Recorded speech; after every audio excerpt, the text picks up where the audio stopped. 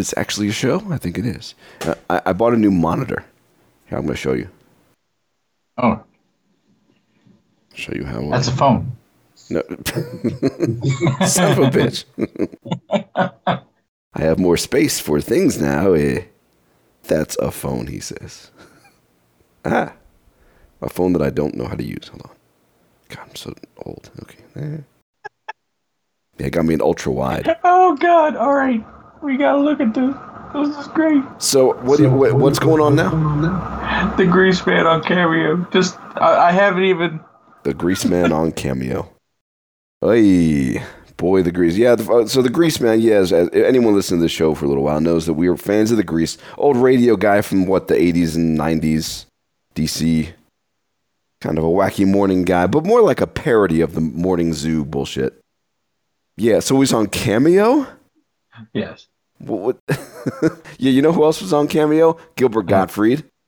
Now he's dead. Now he's dead, so, Grease Watch 2023. Why is he on Cameo? Because he wants that free money, and that all he has to do is just sit at his computer and just go waddle doodle, and that'll be $50. But he's out of his mind. He's always been a little nuts, but now he's getting older. He's more nuts. He's still on Facebook. I've seen him there. I like this monitor. Yeah. It looks big. Yeah, 34 inches. It's that ultra-wide resolution. It's BenQ. That's the brand. Which is I've used them. Yeah, it's nice. And I spent months looking for this thing, but we'll talk about it a little bit later, perhaps. We gotta actually start the show. Hold on. Our topics are all ready to go. We have so many things to talk about. Let me get some music. Music. What's a good music thing for today? Perhaps this old stand. We're talking about the Grease Man. I'll do the Hooked on a Can. All right, stand by for video game talk.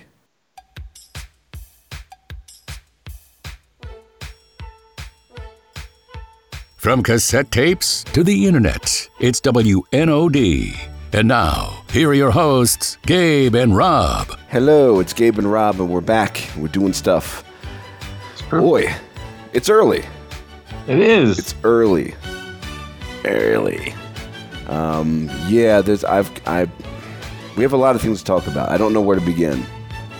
What were we just talking about? Cameo? The Grease. And my monitor? Let's talk about Cameo. So the Grease Man is on Cameo, and the song I'm playing right now is from his show. He used to use for the Tuna Fish song.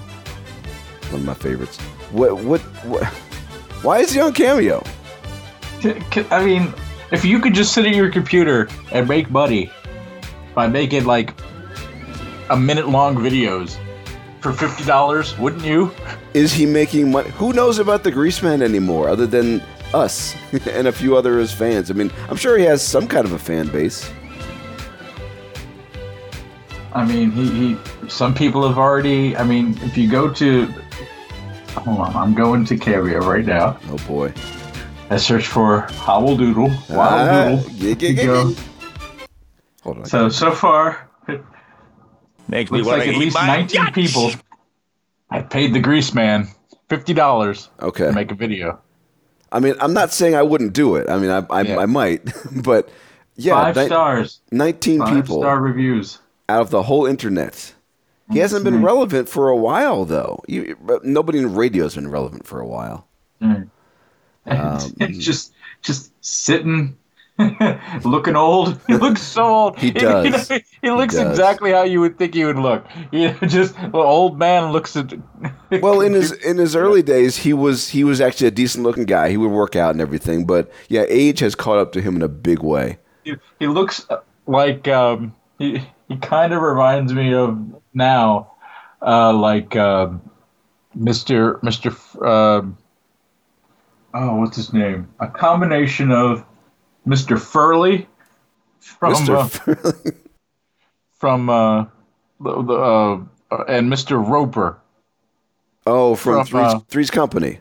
Yeah, from Three's Company a little bit. I know Mr. Roper. Let's see, Mr. Roper. I'm thinking of. Hold on. I'm thinking of Mr. Roper. Yeah. And what's his name from the Andy Griffith Show? Don Knotts. He looks like a combination. Really? Don Knotts. I mean, you know what's funny is Mr. Furley, who's played by Norman Fell, he does look like a young Grease man. They do have similar facial features, but you're thinking about, what's the cop's name? I know the actor is Don Knotts. Don Knotts, that's what it is. Yeah, Don Knotts. Yeah. Yeah, old Don Knotts. There you go. Wow. Looks like the Grease. Yeah. Old Greasy. So he's just you can request videos for just whatever? Yeah. You just say, hey, it's my birthday. So Grease man. I could send him a little script for $50. He could be our new intro guy. That would be fun. I don't want to replace Dude Walker, but I could add on some Grease Man stuff. Is it worth $50 though? I don't know. We're big fans. Or were. There's probably weird rules. Hold on. I don't want rules. You do as I say, Douglas Tract. I pay you money. He still uses the same fucking headshots from like 50 years ago. Oh, really? That same grinning headshot. Oh, boy. So funny. I like Grease, man. Grease. Glad he's alive. No, yeah, good for him. Sticking around. Yeah, I've got that new monitor. It's a BenQ Ultra Wide. Because I've been wanting ultra wide for a little while. I spent months researching stuff. I made a spreadsheet where I'm listing out pros and cons and costs and everything. And I was pros and cons. Yeah, I'm a spreadsheet guy. It's big. It's big. It's big. Yeah, it's 34 inches. Pro. I thought about getting one of those fancy Alienware OLED displays, but I don't think OLED's what I want on a desktop PC. They're nice. I saw one in Best Buy, and it was a nice monitor, but I didn't like the way it seemed off. So I went with a more regular monitor. Yeah, I realized that none of my monitors are actually 4K. No. So none of mine are either, technically. Yeah. I don't know if we need 4K. I mean, there are 4K gaming monitors out there, but that requires a lot of... necessary, really. No, it requires a lot more processing power, and I don't know if the extra detail is worth it. Yeah. I don't even think 4K is worth it for like movies and stuff most of the time. Yeah. I mean, most of the stuff I download... Well, I can't really stream in 4K from the stuff that I download because I'd have to put it on my the processing power we require, and then the stream it over my network. Oh yeah, from my NAS is just too much. Yeah, forget it. That's too much. Yeah, it's not happening. Yeah, I don't even. I know you can get porno in 4K, but I don't think I want to see that in 4K. That's just too much detail of the human body. Some things should be 720p. Yeah, the monitor's good. It's a BenQ, and I've heard of them before. I've had one of their monitors in the past. They're kind of more of a budget brand. Oh, this is definitely not a budget. Not a budget monitor. It costs some money. But it's funny. I was picking it up from Best Buy, and the guy said, BenQ. I've never heard of this brand. I'm thinking, dude, you work at Best Buy. Shouldn't you have? I've heard of them. BenQ's been around for like 20 years. Yeah, they make good stuff. Now, this monitor only has 2 USB ports on it, but that seems to be enough because I got my camera hooked up to one, my camera right here, and then my headset hooked to the other. So it's very convenient. So, yeah, all's good. The games look fantastic. It has HDR, which I guess makes it more colorful. HDR? Yeah, that's that high dynamic range color. I don't know what the fuck that is. Yeah, it's just more of a wider color palette, I think, which does make things look a little prettier. Yeah, okay. I mean, first thing I did when I bought this monitor is I turned on Baldur's Gate 3 just to see how it looked. Holy shit.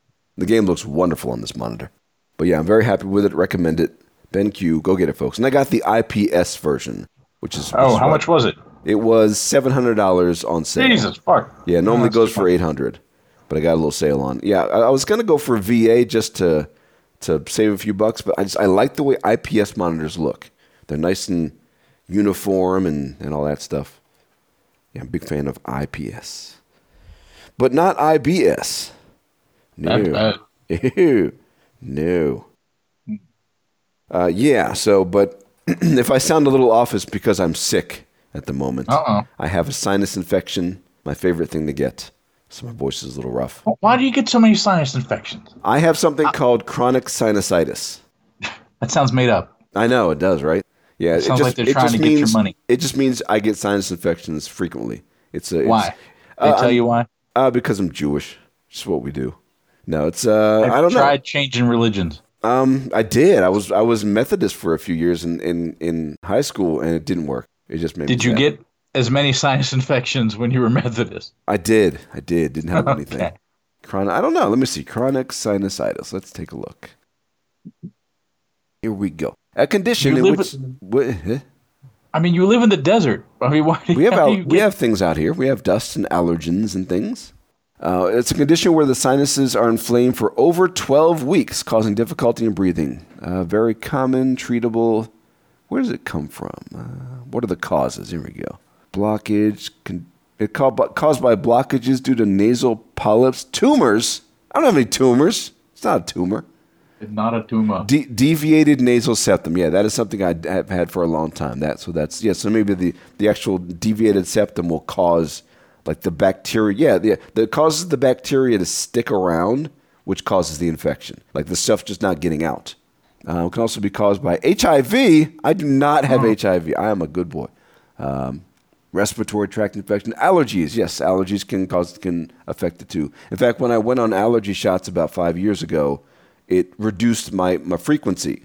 In fact, the last time I had a sinus infection was around the time that I saw you 5 years ago. You recall I was pretty congested back then. Since then, I haven't had. This is the first one I've had in like 5 years. Oh, okay. Thanks to the allergy shots. Yeah, I mean there was COVID, but that's different. That was COVID. Respiratory asthma. I don't have asthma. Prolonged exposure to smoke or pollution. Well, there's pollution in this town. Risk factors: if the wall between the nostrils is crooked, yes, it is. My nose is crooked, and tissue growth. So yeah, it is. It's a side effect of other physiological problems, environmental problems, allergies mainly. Kind of comes from that. Yeah, I'm better now. I did the antibiotics last week. I'm getting better. I never had a fever or anything, but yeah, I took maybe 3 days off of work over the past 2 weeks, just because. What was funny is that I went to see my main doctor when it first started. I had the sore throat. Saw my main doctor. I already had an appointment with him for just a general checkup, and I said, "Hey doc, can you check out my throat? It's kind of sore." And he looked and he said, "It's a little pink." And then he gave me a strep throat test. Came up negative. And he gave me a Z-Pak antibiotic. And I took that and it didn't get better. So I'm thinking, what the hell? I don't know. Usually it makes it better. So I ended up talking with another doctor that I found online. It was through, like, you can go on your healthcare website and do like online doctor visits. I did one of those because I wasn't feeling good. And the lady said, "Oh yeah, your doctor prescribed you the wrong antibiotics. But the Z-Pak's not going to fix what you have. So let me give you the proper kind," which was, what's that called? What's the other stuff? I don't know. Amoxicillin? Amoxicillin, yes, my favorite drug. And that seemed to have helped. I mean, I'm not even a doctor. I know amoxicillin's what you need. I know. How did my doctor screw that up? He's just a general practitioner, but come on, buddy. But yeah, it was funny because the lady not only gave me the better medication, but she also gave me suggestions for multiple over-the-counter things to use. She said, buy this, buy these 2 nasal sprays, buy these pills, use this, irrigate your because I got that nasal irrigation thing. Irrigate, you're good to go. So she was very good. I liked her. And so I'm getting better, but yeah, I sound a little rough, so sorry, but the show must go on. Actually, I sound better today than I did yesterday. Sinuses, folks. They're fun. One day this will kill me. I'll just cough my way into my grave. But the time off did give me a little bit of extra time with Baldur's Gate 3. But it wasn't last week. It was the week before where I took off like the Wednesday. Yeah, I took a Wednesday off, and I spent all day playing Baldur's Gate 3, which is what we're going to talk about. But with that, though, that was the day that they rolled back a hotfix. Oh, did you lose anything? I temporarily. I lost access to like 20 save games, so I lost a few hours of work. And I went in there to run the game, and I was like, what? I can't load my... They were grayed out, the save games. And I'm thinking, what the hell? And I looked it up. Yeah, they rolled back the latest hotfix. They put it back the next day, so I was only out of commission for a day, and I got my save games back. So it was okay. Yeah, Baldur's Gate 3, I mean, it's great, but there are some issues. It's the bugs. I've run into a couple of bugs, like it crashed one time. It was right after I did that big battle with the goblins, where they attacked the grove, the elf grove, and I beat them, and I was going around collecting stuff, and the game just crashed. It just shut down, and I'm going, oh shit, I didn't save, so I had to do that whole battle over again. But the cool thing is that battle was so fun, I didn't mind doing it over again. Right. Yeah. And that's kind of the big thing is, the game's not perfect, but holy shit, that game is fun. I've had zero problems. Okay, good. Oh, good. It's probably you. Yeah, it's the new monitor. Yeah. How dare I want more screen space? Yeah, it was this game. It has not crashed on me. Good. At all. I'm on my second playthrough. So you've already finished? Yes. The game. Okay, because you played it in beta or early release, so you're already kind of familiar with the whole thing. Yeah. Yeah. Okay. Well, let's delve into the history of Baldur's Gate. Let's see. Where's genres? See more. So yeah, the first game, Baldur's Gate, came out in 1998, and you and I, we talked about that game on this show back then. Wow. Because I was in college back then, but it was one of those games that I made time for. So when I was done doing my school stuff, I played Baldur's Gate. In fact, I probably should have played Baldur's Gate more than EverQuest, because EverQuest wasn't as satisfying. Baldur's Gate was, though.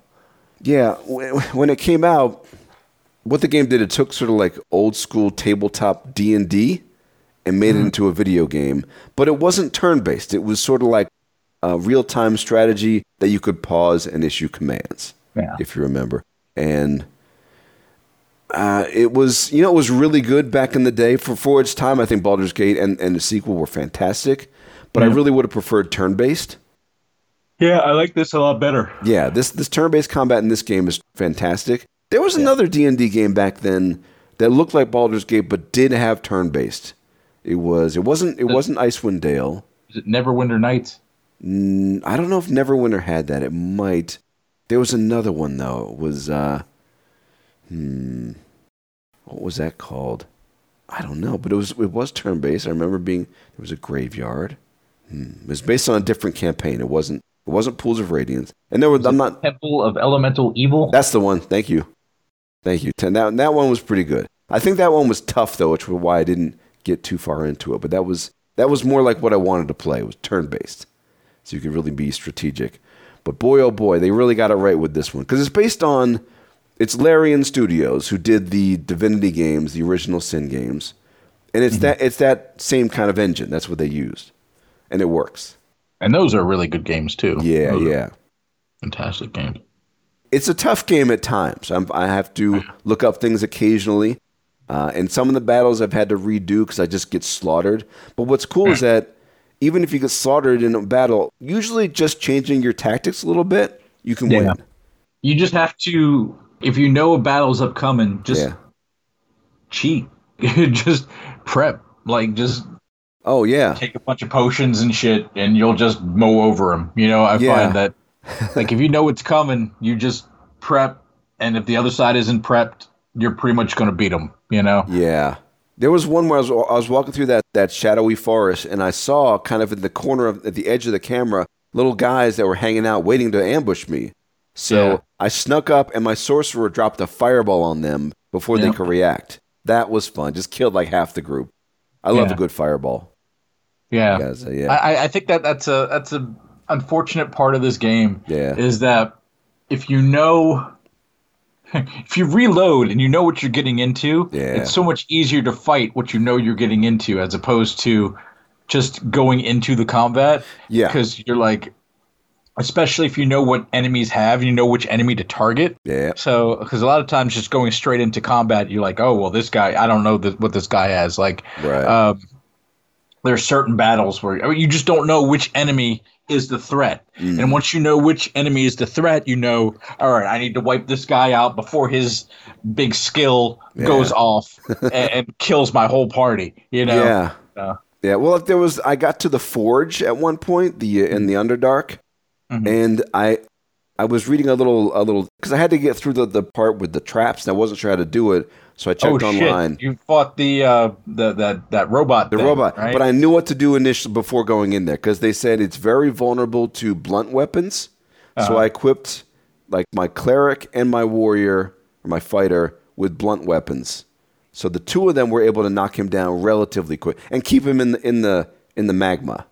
Yeah. So if you do that, he's cool. Now he does pretty good damage. But I noticed that once I got into the battle, I started getting some buffs out. I was able to take some good hits. So, yeah, the first time I got my ass whooped. But the second time when I just did a little bit of re-equipping, buffed up sooner rather than later. And I also put my what's it called? He's the vampire guy. Darian or whatever his name is. Yeah, I put him a little farther away so he could shoot arrows which would taunt the creature off. So he wasn't always hitting my guys. He was moving around more.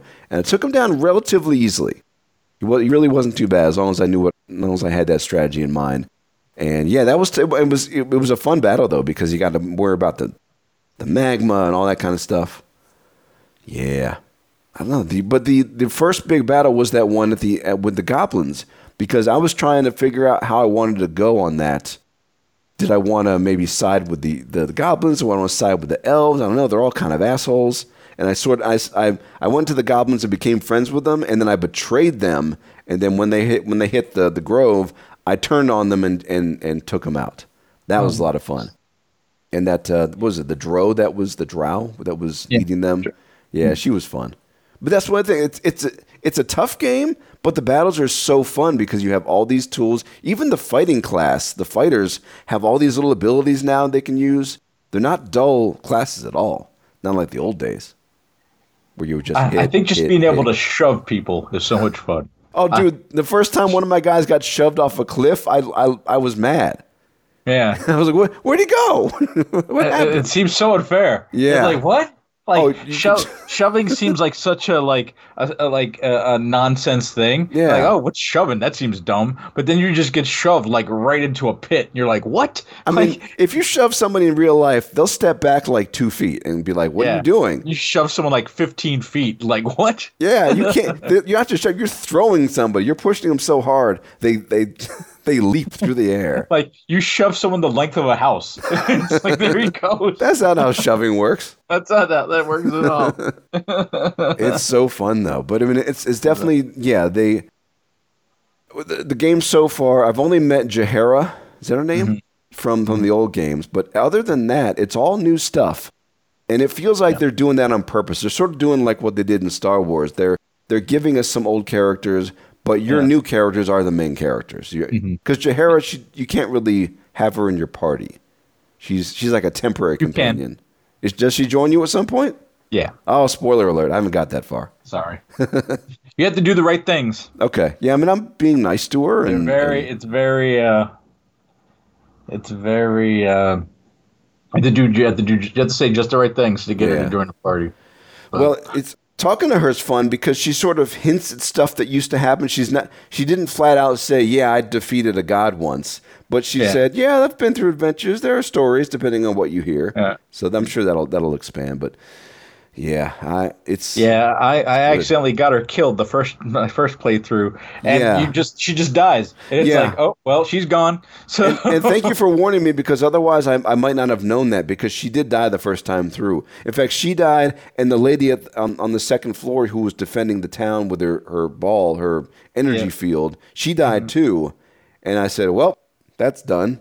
But then I remember what you said. Oh shit, no, I'm gonna try this again. So the second time around, I made sure to save the lady who was casting the big spell and make sure Jaheira was still alive. Yeah, it's funny because like she dies so easily. I'm like, will you stop like just running to death? Like she just. I know she's the first round of combat. She just got annihilated, and I'm like, will you just stop? Yeah. I'm like, all right, hey, stand back. A druid or a druid fighter wasn't that her whole thing? Yeah. I know she's in the first game. She was a druid fighter. She's not a good fighter, though, and she's not a good druid, so she needs to just relax. She was never a great character, to be honest with you. I'm healing her. Yeah. I'm just like, stay back. Like, stop running that way. Come back. She's very brave. I appreciate her gusto. But yeah, the original Baldur's Gate was Oh, and I met a guy that looked like Elminster in a spot. I don't know if it was him or not. Might have just been a wandering mage. But the original game, it was really cool because you had your main character and you met all these different people that were real characters. They weren't like random characters you made. They had personalities. And you built these relationships. Is Gale in your party? Who? Gale? Gale. Who's Gale? The wizard. Is he the one that absorbs magical items? Yeah. No, he left because I wasn't giving him magical items. Because I gave him one and he liked it, and then later on he said he needed another one, and I didn't have anything available at the time, so I just ignored him and then he left. Oh. So and I don't know, maybe he'll come back. I don't know. I have a sorcerer as my main character, so I'm not lacking for a mage. Yeah. But yeah, if I didn't have a mage, I probably would have taken better care of him. He's too needy though. I got to give you items. Come on, fuck off. Well, I will tell you a quick spoiler. Okay. I mean, that only happens for like a little bit. All right. That goes away very quickly. So, because that would be annoying very quickly. Like, just I have to keep giving you magic items. Fuck this guy. Yeah. So, no, but Gale's a pretty great character. I would, if you play again, I'd highly recommend seeing Gale through because his story is pretty awesome. Okay. So. Yeah, I mean, the second time I'll probably play a non-mage and then try to keep him. And so now that I'm doing the Dark Urge story. I don't know if you saw that. Dark Urge. So there's an option for a character called the Dark Urge. Oh. And where you play a psychopathic killer. Wow. Who doesn't know why he's a psychopathic killer. Okay. Is that like when you start the game, or is it you have to pick him or something like that? Yeah. Okay. Yes. All right. It is a character. It is a type of character called Wow. the Dark Urge. It is a white dragonborn. Okay. Cool. And I'll give you an example. This happens like in the first 10 minutes, so it's not really much of a spoiler. All right. You know how you meet Gale, his arms like sticking out and hanging? Uh-huh. Like that's how you meet Gale, Yeah. the wizard. And so you have this vision in your head of cutting his arm off, and like you're thinking about it, you're like, oh, you have this vision because you have all these visions of like doing this horrible violence. Like Wow. you're thinking about these horrible things, and you're like, oh, wouldn't it be great if I like just chopped his arm off and just fucked him up? And you have this vision, and then all of a sudden it happens. Like you fuck him up and you chop his arm off and you kill him. Jesus. And you just murder him like outright. He is Wow. just dead. Yeah. Like Gale is gone. And you keep his arm. Holy shit. That's so gruesome. and you keep having conversations. Like all that's left of my party is I've got Asterion and Shadowheart and the Githyanki, because those are the only people that will tolerate me because Okay. I am so fucked up. Oh. Yeah, but those characters are a little on the darker side, yeah. Yeah. Especially the Githyanki. And I keep telling people, like, I've got these horrible urges where I just want to kill everyone and everything. Yeah. And they're just like, well, that's okay. We'll just find you, like, a kobold to kill or something like that. It's all right. You know? Yeah, Lae'zel, I think, is the lady you're talking about. Yeah, she was the first one that had sex with me because she's very horny. Yes. The game's very horny. Some people have complained that it's too horny because it's just you're just hanging out and then you want to bang, and there's no build up to it for some of these characters. It's really just Lae'zel. Yeah, she's very bold. Well, not bold. She's bold, but she's very bossy. Yeah. And I like bossy women, but I mean, she's like, we're gonna do this now, and okay, yeah. But and that happened pretty early on. And my character's a female, so she went downtown. It wasn't just kiss, fade away. No, her face went into the place. I'm like, oh, well, that's nice of her, especially when they're out there camping. Can't smell too good down there. Yeah, the Dark Urge is a Dark Urge. Yeah. Yeah, I'll check it up. Yeah, I was looking at the cast list of like for the voices. I don't really recognize any of the people. Yeah. They didn't use anyone too major league here. I mean, they even replaced Minsk. Yeah. I mean, I think that guy he's pretty old. Jim Cummings, who originally did. Yeah. He's still doing cartoons though. Yeah. He's still busy. I don't know why they didn't get. Maybe he was just he wanted like real money, and they were like, no. Yeah, maybe one more because now he's well known. Back then he was just like a cartoon guy. Now he's known. Yeah. Yeah, the original Baldur's Gate what was it? You left a castle. Your dude, like your wizard guy, your buddy, who was like your not your father, but your mentor. He gets murdered. Orion. What was it? I think so, right? I don't know. Is that his name? He gets murdered by that evil dude with the wacky armor, and so you set off to Baldur's Gate to track down the murderer. And the first game was a bit more like a general D&D thing. There wasn't too much supernatural going on there. Just a lot of fun. And then in the second game, you end up gaining the powers of a god. Something like that, where you can like transform into this demon and kill things, but the more you do, the more evil you become. It was this kind of cool moral choice. And the second game had this villain, John Irenicus, who was voiced by David Warner.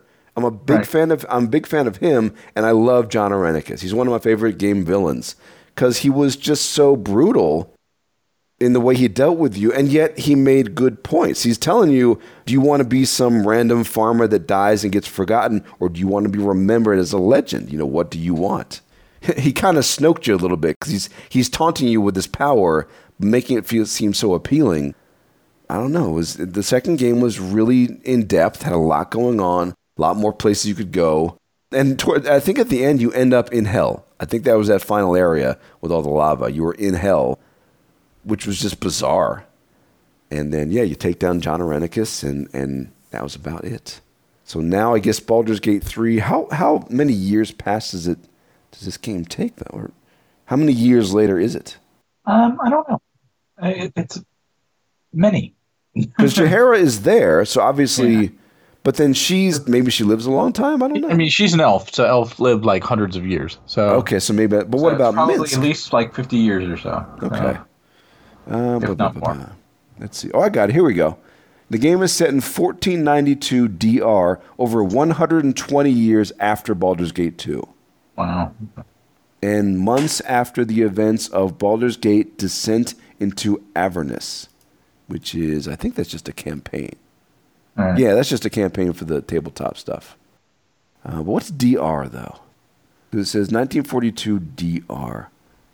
It doesn't say. It just says Faerun. It's just the World of Forgotten Realms. It's just the way they track the dates. Baldur's Gate 3. So it is, excuse me. Branching plot, typical, blah, blah, blah. Let's see.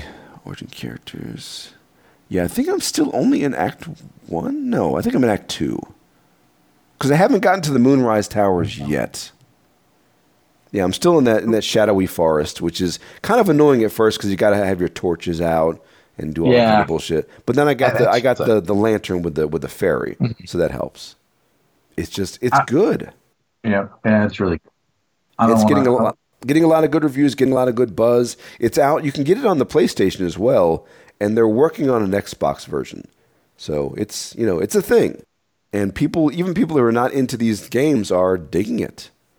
So I don't know if I've heard any main complaint. Yeah, maybe it's a little bit too much with the sex, but other than that, I haven't heard any major complaints.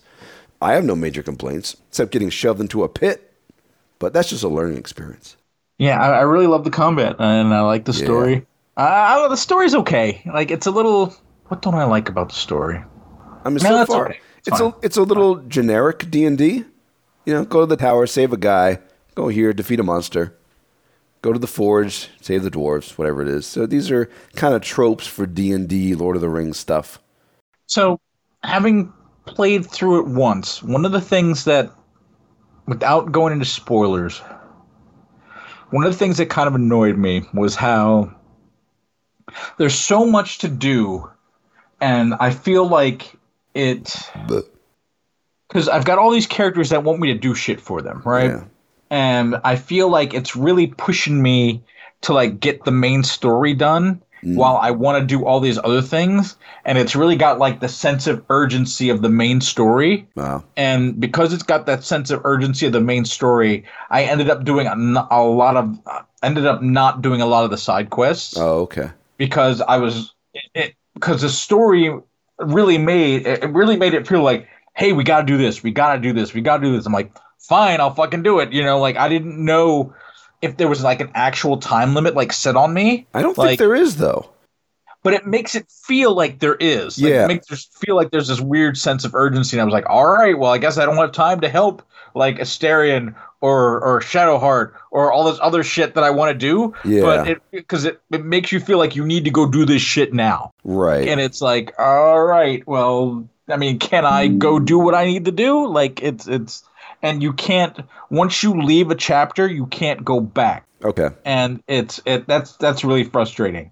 Yeah, I think the whole thing with the creatures in your head, the tadpoles, they tell you, oh, you might change into this thing at some point, but then you realize not really. You're kind of resisting the effects of the thing. So I don't think you have to really rush that part of the game. I think you can kind of do whatever you want, and it's not really the urgency it's a very false sense of urgency. Yeah. But I've noticed that, and I'm not really worrying about the main quest too much. I'm trying to do the side quests, and it's been fun. And I did have some kind of complaint. The party size. You only get 4 people in your party. Oh man, I immediately got rid of that shit. Yeah. There's a mod you can put on there that gets rid of that, and I just said fuck it. I just put the mod on there I might try that my second playthrough. Yeah. But it's because D&D. I mean, the old game you had 6 people, and I think 6 is a good number for a D&D game because with only 4 people, you're kind of stuck with you have to have certain people. You have to have a fighter, you have to have a healer, you have to have someone who can disarm traps and stuff like a thief, and then ideally some kind of a spellcaster. So you're kind of stuck with those 4 classes. There's not enough flexibility. With 6, you could have those 4, plus you could add a druid, or you could add an archer. You can add some more secondary classes that can back you up. Not just that, but you've got so much story going on.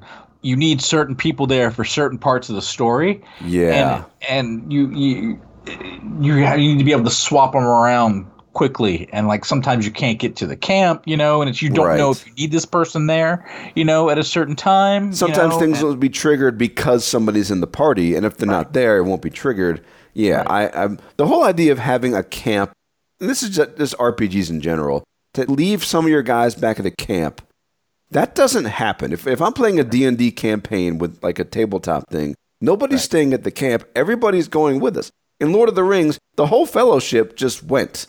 Right. Nobody stayed behind because, we can't handle more than like 4 people. No, it's not realistic. If you have a group of people, they're all going to be with you on your adventure. So video games need to stop doing this bullshit. We've only got enough food for 4 people. All right, that's it. Only got enough lamb to spread. But and it can't be like a processing thing. Computers are so powerful right now. You can handle a full party of characters. It's a balance thing. I mean, I will say that it's a lot easier when you have more people. Yeah. But if they're doing along those lines, if you're going to allow us to have everybody, just make the enemies harder. You know, instead of maybe double the amount of things that we hit in a certain battle. Instead of like 10 goblins, give me 20. I'll handle them. That'll be the fun part of the game. Is you have these big intense battles with lots of different creatures coming at you. It can work. Yeah. That's our petition. Please, video game makers, stop giving us limited parties in these games. Let us have a full party. That's a really unrealistic why can't other people come with me? It's a very video gamey thing. It's a weird artificial limitation, Yeah. But yeah, so far the game's been good. What did I do? I went to that grove with the elves, and then they had a thing, and then I met the goblins, and they wanted me to steal a thing from the goblins or something, and there's a lot of interplay, a lot of drama there. Nobody really liked each other. I think it's so bad when you betray them. Oh yeah. I slaughtered all of them.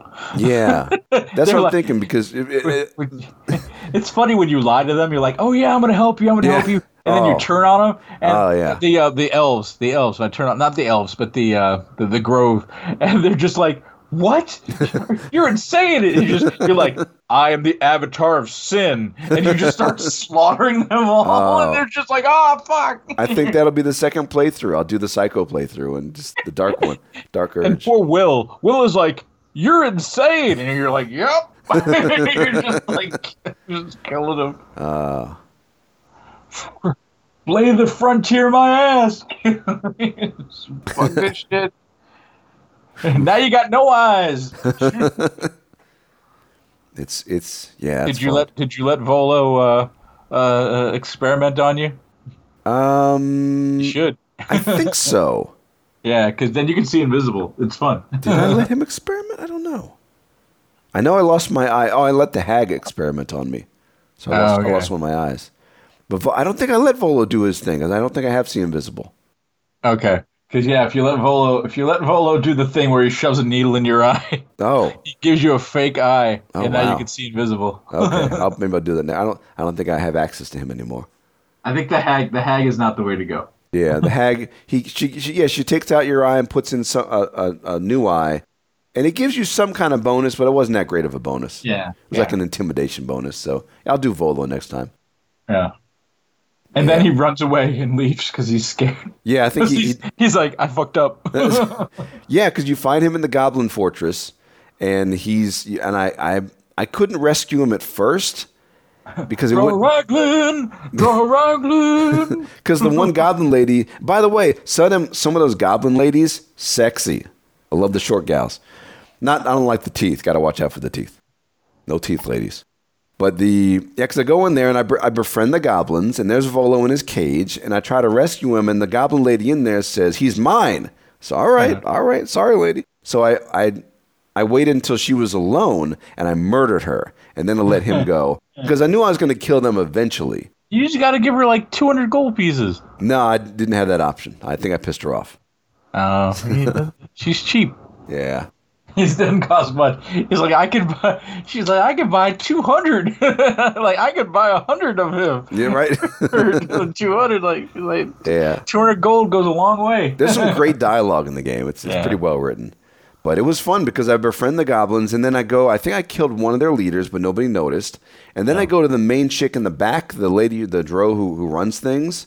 Yeah. And she's saying, go to here, go to the grove, go be like a spy or something. And then at the end of the conversation, I said, actually, I'm here to kill you. And she's, what? You betrayed me. And so I ended up fighting her. And then, did I fight her? Oh, the drow? Yeah. She's fun. Yeah, that was a good time. But then there was still some kind of an invasion I had to deal with the goblins. Maybe they had two leaders. Yeah, there's Drow Raglan, and then there's the Dark Elf. There's three leaders in there. Yeah. There's the Goblin leader, there's Drow Raglan, and then there's the Dark Elf. All three of them. Yeah. What's weird is that during that battle at the Grove, there were a couple of turns where it would show some goblins underground somewhere, like they weren't at the actual battle. I thought that was weird. So when the battle's over, the quest didn't update, and I thought, well, wait a minute, maybe those goblins were left back at the fortress or something. So I had to go back to the fortress, wipe out the entire goddamn fortress, and eventually I found the goblins that needed to kill. Nice. So, and the quest updated. So yeah, a little glitch like that was kind of annoying, but it was fun. I was going to kill them anyway. They got to go. They're goblins. That's why they're there. They're cannon fodder. So I think, I did that, and I'm on, what was it? There were definitely some tough moments. The spiders under that one village were kind of tough because they were phase spiders, but I managed to take them out because you kept falling down or getting stuck. That was the annoying part. But luckily, everybody has a melee weapon and a ranged weapon, even your fighter. So that's a cool feature that you can switch back and forth pretty quickly. Yeah. But I got through Act 1. I spent a lot of time on Act 1. It was just I was trying to do all the side quests. The hag was kind of weird because I had to look up some stuff with her because she just didn't respond to what I wanted to anything. I had to. Then when you go behind the door, like that wall of vines, fireplace. Yeah, I mean you go down on the ground, and you got to go through because you have to put on the mask to get through a wall. Yeah. But then if you continue on, something about if you leave the mask on, your guy will become an enemy. And that was annoying. But then I just ended up taking the mask off. Yeah. But I think, now I'm on Act 2. Did you meet the monster hunter that's going after Asterion? Yes, I killed him. Okay, Yeah, he's dead. He's dead. I was trying to be cool with him, but then I realized, he's trying to kill my buddy, so I guess he's got to go down. It's so funny. He's so obviously a vampire. And I don't know how he's like got these bite marks in his neck and he has pointed teeth. Right, and the pale skin. Yeah. He's very handsome. He's a classic vampire. Right. He's British. And I don't know how he's pretending like he's not a vampire. You know? It's like, so everybody's like, yeah, you're a vampire, right? And they're like, yeah. I did let him bite me at one point, suck a little bit of blood, which is kind of kinky.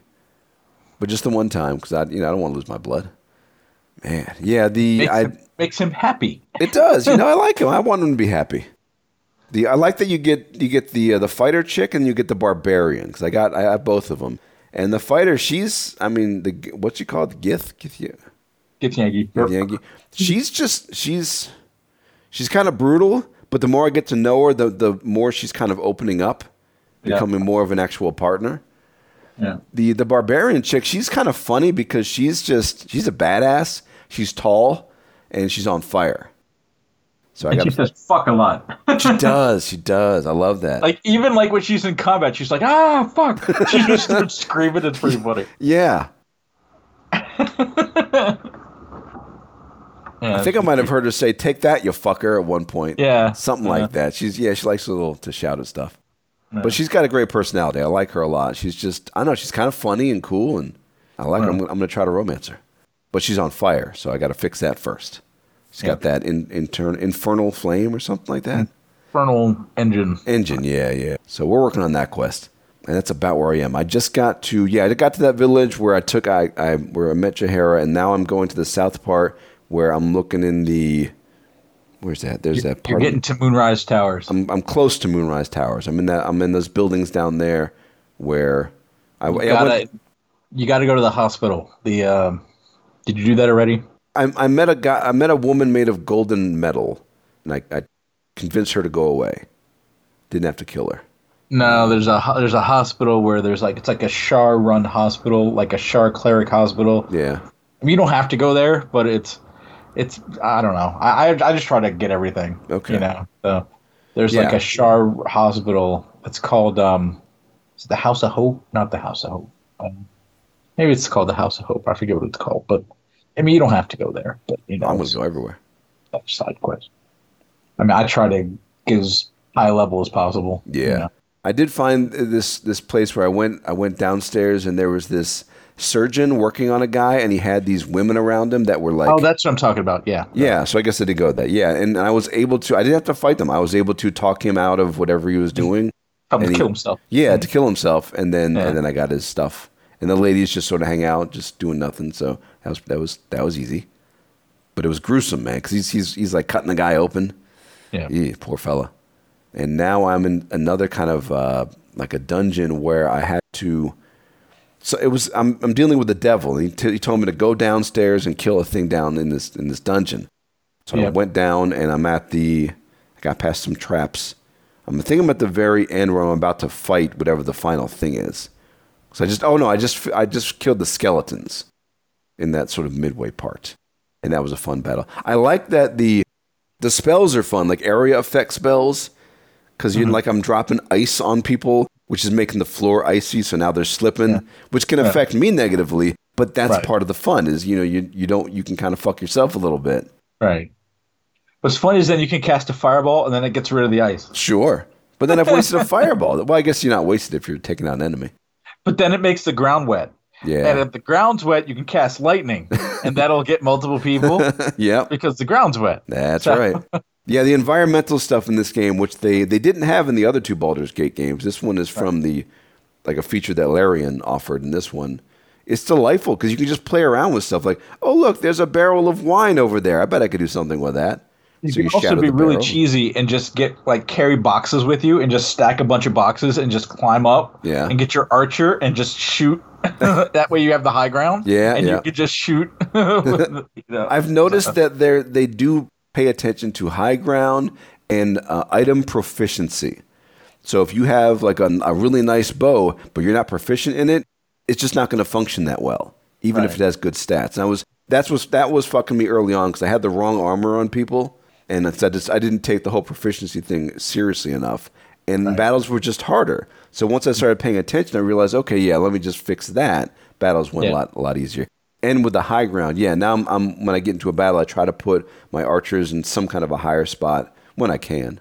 Mm-hmm. But also, I mean, because you got the vampire guy. He's a good archer, but he's also a good melee. Because I've got him doing the dual wielding daggers. He can do some damage. Yeah. You know, throw on a little, and you can poison your weapons. You can add like little effects to your weapons.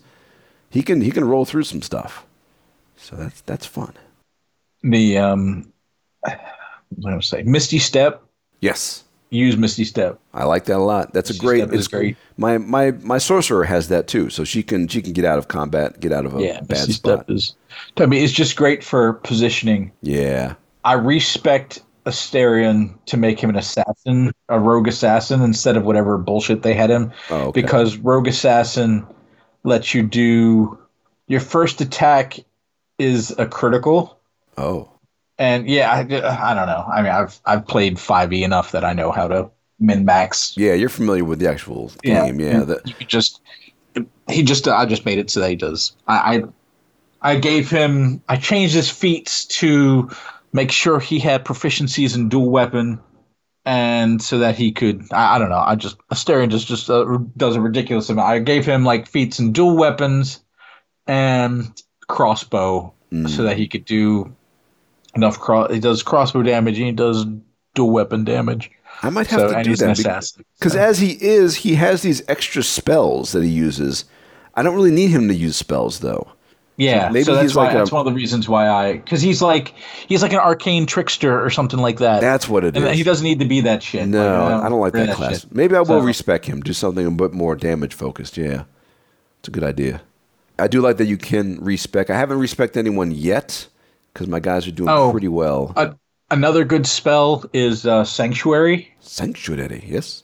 So what Sanctuary does is, if you cast Sanctuary on someone, they can't be targeted by attacks, spells, or abilities unless they attack. Okay. So is that a mage spell? It's I think it's a cleric spell. Cleric spell, okay. So it's a really good thing for Shadowheart to do. Oh. So you can either put it on her, so she can go around healing people without worrying about being attacked. Yeah. Or it's a good thing to cast on someone that's in a precarious position that you don't want them to get hit. Okay. So it's just a really useful spell. All right. It kind of makes them like invulnerable while they're sitting there. I've seen enemies use that where suddenly I can't hit them, and that must be what they're doing. Right. So, yeah. Okay. It's a good spell. No. Sanctuary. So there's a couple of good spells that are really useful. Okay. So have you talked to animals? Yes, I have. Yes, I talked to a few. I talked to the dog. Talking to animals, talking to dead are fun. Yeah, because I was talking to squirrels. They're sort of they're squirrely. They're very nervous. I talked to the dog in our camp. He's friendly. I tried to talk to a cat, but the cat was angry. So sorry, cat. But yeah, talking to the dead is kind of fun. They don't always respond, but when they do, you can have a good time with that. Yeah. Yeah. So I got a little bit of both there. And yeah, I think the dog in the camp, you can play with the dog. You can give him a ball. Yeah, you can throw the ball. Yeah, and the dog will come out in battle if you can summon the dog, and the dog will. Can you? Yeah, one of my guys has a summon spell for the dog. Oh, okay. I think the barbarian can do that. Oh, okay. Well, yeah, because the dog was in combat. The dog didn't do much. He's not a very good fighter.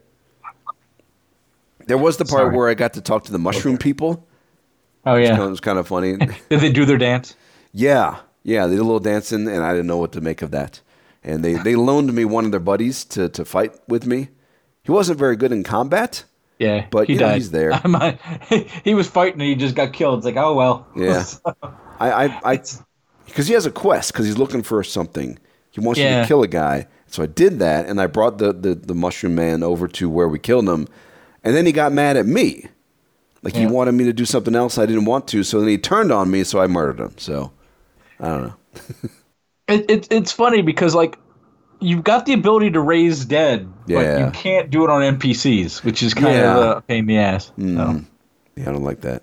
So, yeah, I guess with where I am in this plot now, I am somewhere in Act 2. So I'm looking at the Wikipedia.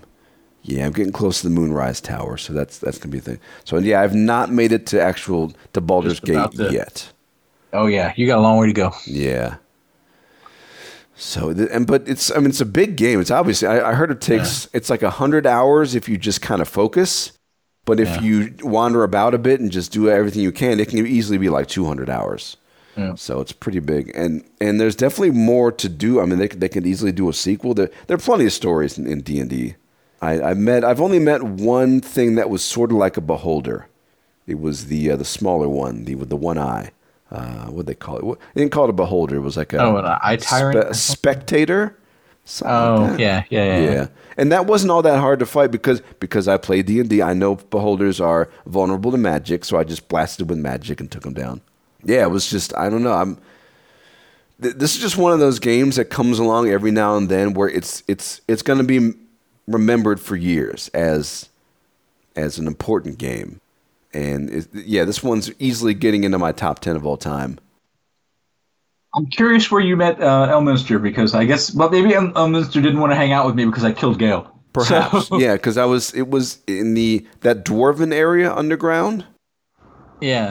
What do they call that place? The Grim Forge. Yeah. Once I took care of everything there and I activated the forge, as I was leaving, when I went to that next area and I'm leaving, you go through a part where I think it was right near the exit. You're still underground. Yeah.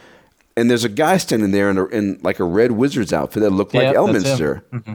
And he's just standing there. And we talked to him for just like a minute, and he didn't have much to say. Just, don't mind me. I'm just an old man wandering or something.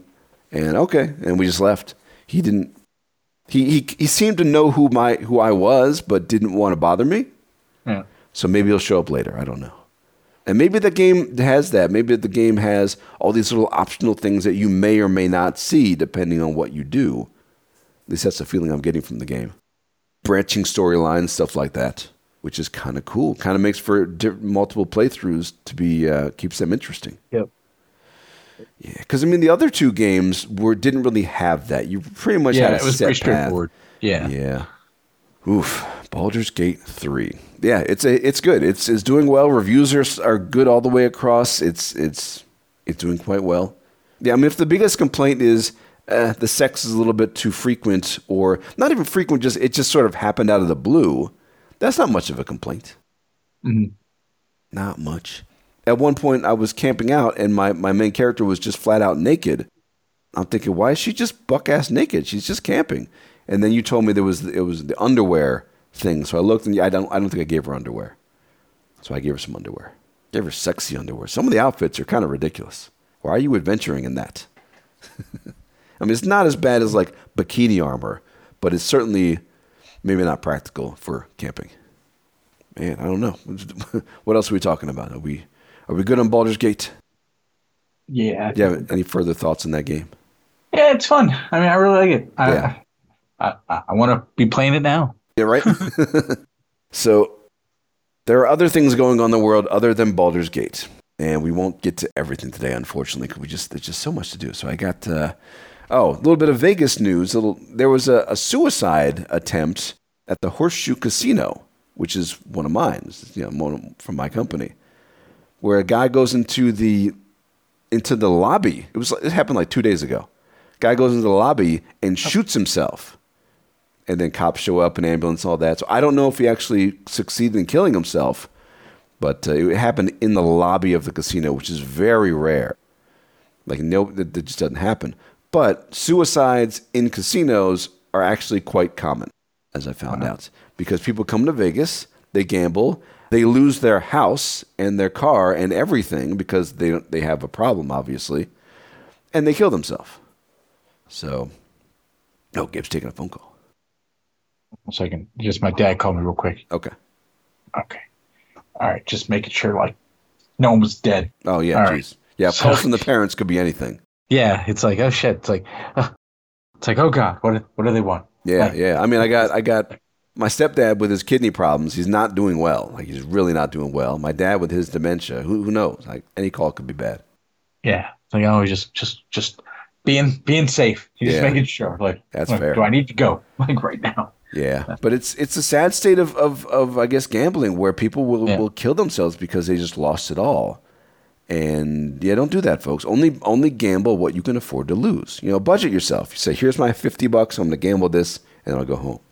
Yeah, I think I've talked about it. I watch these YouTube videos because I don't know. I have a cursory interest in gambling. Now, Yeah. I don't think I do it, but I play some games on my phone and stuff like that, and Yeah, then you like the I'll watch action. it on YouTube just because I think it's interesting. But Yeah. I think it's interesting enough to know that it's a bad idea. Yeah. You know, I ended up watching this one channel and just I watched this guy just lose everything, you know. Yeah.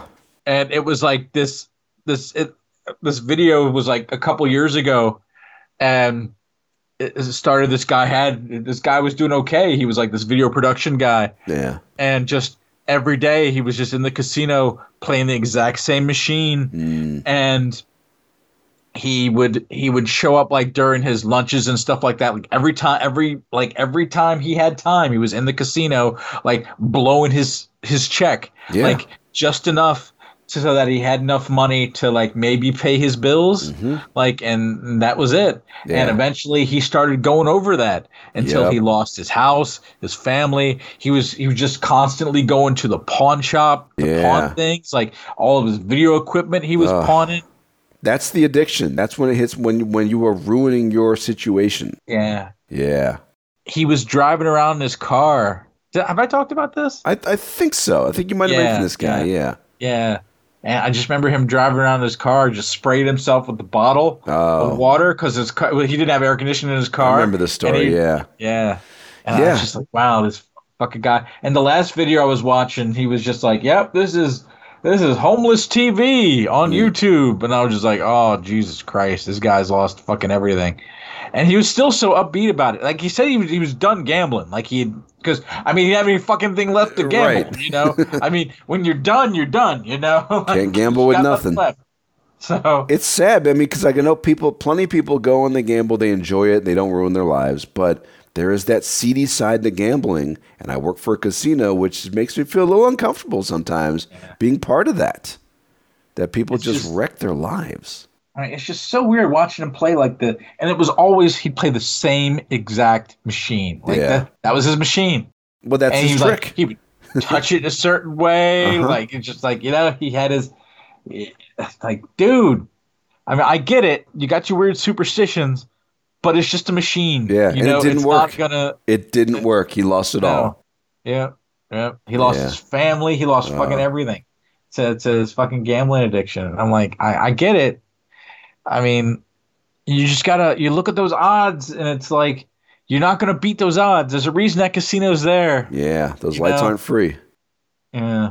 Yeah, and it's just when you're in a relationship, when you're in a marriage, you go through ups and downs, and when someone's on the downside, the other person helps them out. They kind of boosts them up and gets them to a better spot. But when you're so down that your spouse is saying, "I'm leaving, I'm taking the kids," that's horrible.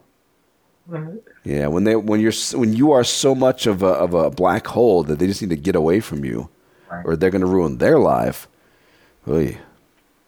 So yeah, but it's people kill themselves, but they usually do it in the hotel rooms. I mean, where'd they get the gun though? I mean, you know, you've gambled everything away. How do you buy a gun? I don't know. Oy. Not fun. No. But you know who else is dead? Is Paul Rubens. Oh. Pee Wee Herman. How sad is that? Yeah, I heard that and I was very sad. I like that guy. He's a funny guy. He was a funny guy. I mean, Yeah. Pee-wee's Big Adventure is such an amazing fucking movie. Oh yeah, I just watched that a few months ago because my friend David had never seen it, and we watched it, and he's just like, "This was funny as hell. It's a great little movie." But it was so sad when Pee Wee got busted for the porno theater thing. I remember hearing that and thinking, isn't that what they're supposed to do in those theaters? I mean, it's so unfair. Like, it's the only what's reason he he got caught is because someone fucking recognized him. He had been anybody else, they'd just be like, oh, No some one dude's would've kind of cared. jacking it. Like, I never blamed him for that. That's just, you know, and that was like pre-internet days, so we didn't really have Right. the internet Right. porn. Yeah, you could buy magazines and stuff, but Right. it was a different time. So yeah, that's fine. Good Man, old fucking Paul jacket. Rubens. Jesus Christ. Like, Yeah. man, that totally, like, wrecked his career. Yeah. Just- Yeah, I mean, he made comebacks. He still did stuff. He was in some shows and movies, but his career should have been much better. He never should have been. That never should have happened. Bunch of assholes. I mean, people really enjoy watching famous people fail and fall. Like it's the American pastime. It's watching. Sick. Why? I don't want to see people fall. I know. Especially people because they have what we don't have, and it's like we're jealous. Yeah, the money. Yeah. But he did okay. Like he was in what did he do?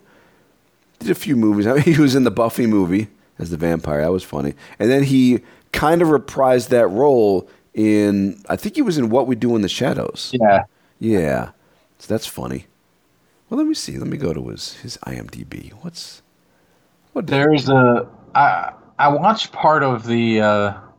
She did another Pee Wee movie. Yeah, right? On Netflix. Yeah. And there's a scene, and it's fucking hysterical. Like he's like making like a. He's with like Amish people or something, right? Yeah. They ask Pee Wee what he does for fun or something like that, and he goes, "Okay." It's just long ass fucking scene. What's funny is that how long this cut is of this scene. It's not what he does that's funny. It's funny how long this goes on. Yeah. Because it's so uncomfortable. Because it's just weird. Yeah. And he pulls out a balloon and he starts blowing up the balloon. And it's like, this should not have been this should not have been the take they should have used, but they used it. And they just he's blowing up the balloon. And he's like struggling a little bit, and he's still going. Yeah. And he's blowing it up, and he's blowing it up. And he's got like doing that laugh. You know, it's like he's blowing it up, and he's blowing it up. Yeah. And finally, he's got the balloon, and he's blowing it up.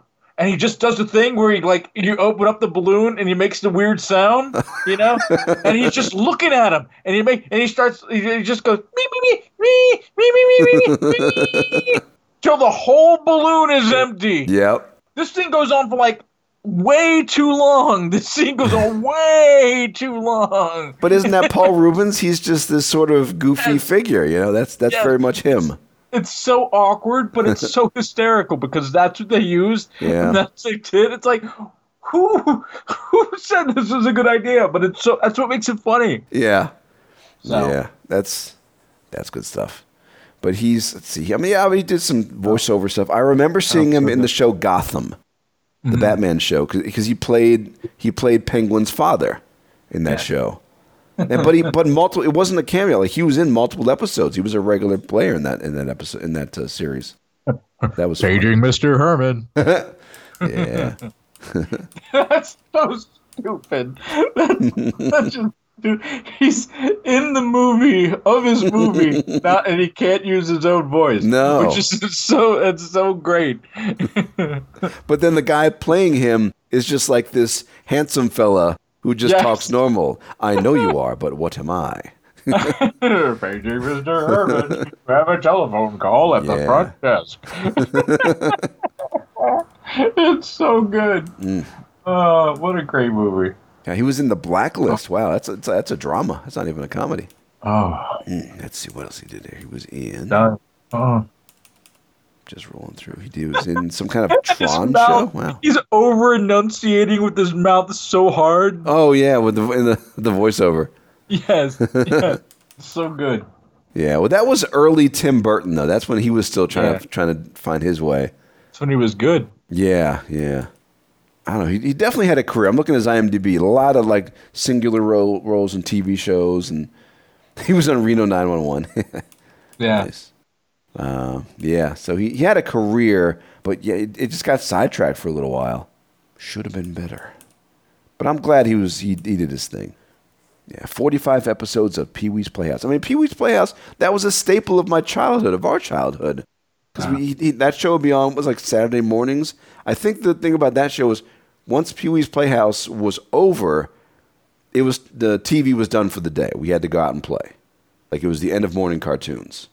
I mean, I feel like I saw Pee-wee's Big Adventure happened before Pee-wee's Playhouse, right? Let me see. Pee-wee's Playhouse was 1986 to 1990, and Pee-wee's Big Adventure was 1985. So yes. Yeah, so I guess the movie came first. Well, there was something called the Pee Wee Herman Show in 81. That's just a TV movie. And then we get to, so then the movie happened, Pee Wee's Big Adventure, and then Pee Wee's Playhouse was like a follow-up of that. Yeah, okay. I didn't know, I thought the show came first, but I guess I'm wrong. Interesting. Yeah, I just recall it being, having seen that movie first, and then going to the TV show. I just remember it being weird. It's like, why is this whole thing is strange? Yeah. You know? I mean, the movie was, it's a kid's movie, but it was so weird as it was to be almost at times not. I mean, it was kind of creepy in parts. That movie was just all over the place. Anybody could enjoy it. The show seemed to be a bit more kid-centric. Right. You got the talking couch, stuff like that. Zombie. Yeah. Yeah, let me see. There were some famous people in that show, too. Let me see. Phil Hartman was in there. Lawrence Fishburne. He was Cowboy Curtis, yeah. A few other people. And nobody else I recognize. A couple of people. Yeah, so Paul Reubens is dead. He was 70. We will miss you, Pee-wee. Did you get a chance to see the Barbie movie? I did. What'd you think of it? What did I think of it? It was fine. I thought it was funny. Yeah. I didn't dislike it. It was all right. I'm sorry. It was original. Yeah. I enjoyed its originality. I think that anyone who has anything against it didn't understand it. Yeah. And they didn't understand what it was trying to do. And, yeah. I mean, it pushed its point pretty hard at you at times. Yeah, yes, but I think that the point that it was trying to push wasn't the point that people maybe think it was. Yeah. You know? Yeah. That they're imposing on it. Like, these right-wing, ridiculous people think that it's some type of... I don't know what they think it is, but it's not that. You know? Right. You know, it's like they're thinking, oh, they're just saying how bad men are and how women... Like, no, that's not what it's trying to do. I mean, there was a little bit of men behaving badly, but it wasn't really the point. Yeah, like that's what you got out of this? That's not that was a small part of it. And even then, even when Ken and the other Kens were kind of being like douchey guys, they got better at the end. At the end, Ken finally had that big moment of realizing that his value was not dependent on his relationship. He's his own man, which I think was a very positive message. I don't understand. Like, what did you... Like, I'm not sure what they expected from the... Well, I don't know what they expected from the Barbie movie. Like, you know... If you look at the preview, you see this is going to be a weird, existential, kind of bizarre movie. Right. And it was. What's funny, though, is I read this article. It was in the Huffington Post, where apparently this movie has been ending relationships because these couples will go see it, and the guy will react poorly, and the woman would be like, really? That's what you took from this movie? Right. Like, it was... let me see. People are breaking up over this movie. Oh, here we go. This one lady said, "Did anyone watch Barbie and suddenly want to break up with their boyfriend, or is that just me?" The boyfriend apparently said, "Are you crying?" at a couple points in the movie. You're just a guy, never understand how difficult. Yeah, so like women would be crying at certain parts because there were some emotional moments, and the guy would be like, "Are you crying?" Like he didn't understand what was going on, which is, you know, that kind of happened with other things, like with Trump, with the abortion ban, stuff like that. All these big issues where couples are realizing, I don't even like my partner anymore. They're not the person I thought they were. Right. Which I think is kind of hilarious. Yeah, I was so invested in the movie that I really didn't even recognize how he was perceiving it until he asked, "Are you crying?" 2 or 3 times throughout. I mean, I cried a little bit. It was some nice moments. Yeah, and that's just like a funny little side effect of that movie. Barbie helped me graduate out of a cycle of overextending myself into spaces or around people I don't truly resonate with. Yeah, to get back to discover myself. So it's that's kind of a neat aspect of the movie. If you go see it with a guy who says Ken did nothing wrong, patriarchy is good, then you need to get rid of him. Ken did nothing wrong. Yeah. I mean, my only problem with the movie was just Will Ferrell, just because he was just so Will Ferrell the whole time. was kind of shoehorned into it. Yeah, they didn't need him. I think they should have picked a better actor who wouldn't make it about himself. Yeah, someone a little more down, a little more subtle. Yeah, and I felt the Rhea Perlman, like, creator of Barbie thing was kind of shoehorned into and didn't really fit. Yeah. It was like you're shoving this person in here because they created Barbie, but they don't really need to be in this movie. Yeah. And like that's like I feel like that's its own movie, you know? Yeah. About the person that created Barbie. Well, they could do an actual like biopic about that, like they've done with some other stuff recently. Just let's do a movie about her, about how her journey, like make it a real, a biography. Yeah. So yeah, that's cool. No, I was just bringing it up because I got this article about how it's ending relationships, which is, I think that's good. I mean, that's how relationships are, where at some point you will eventually learn who your partner is if you stay with them long enough, who they really are. Right.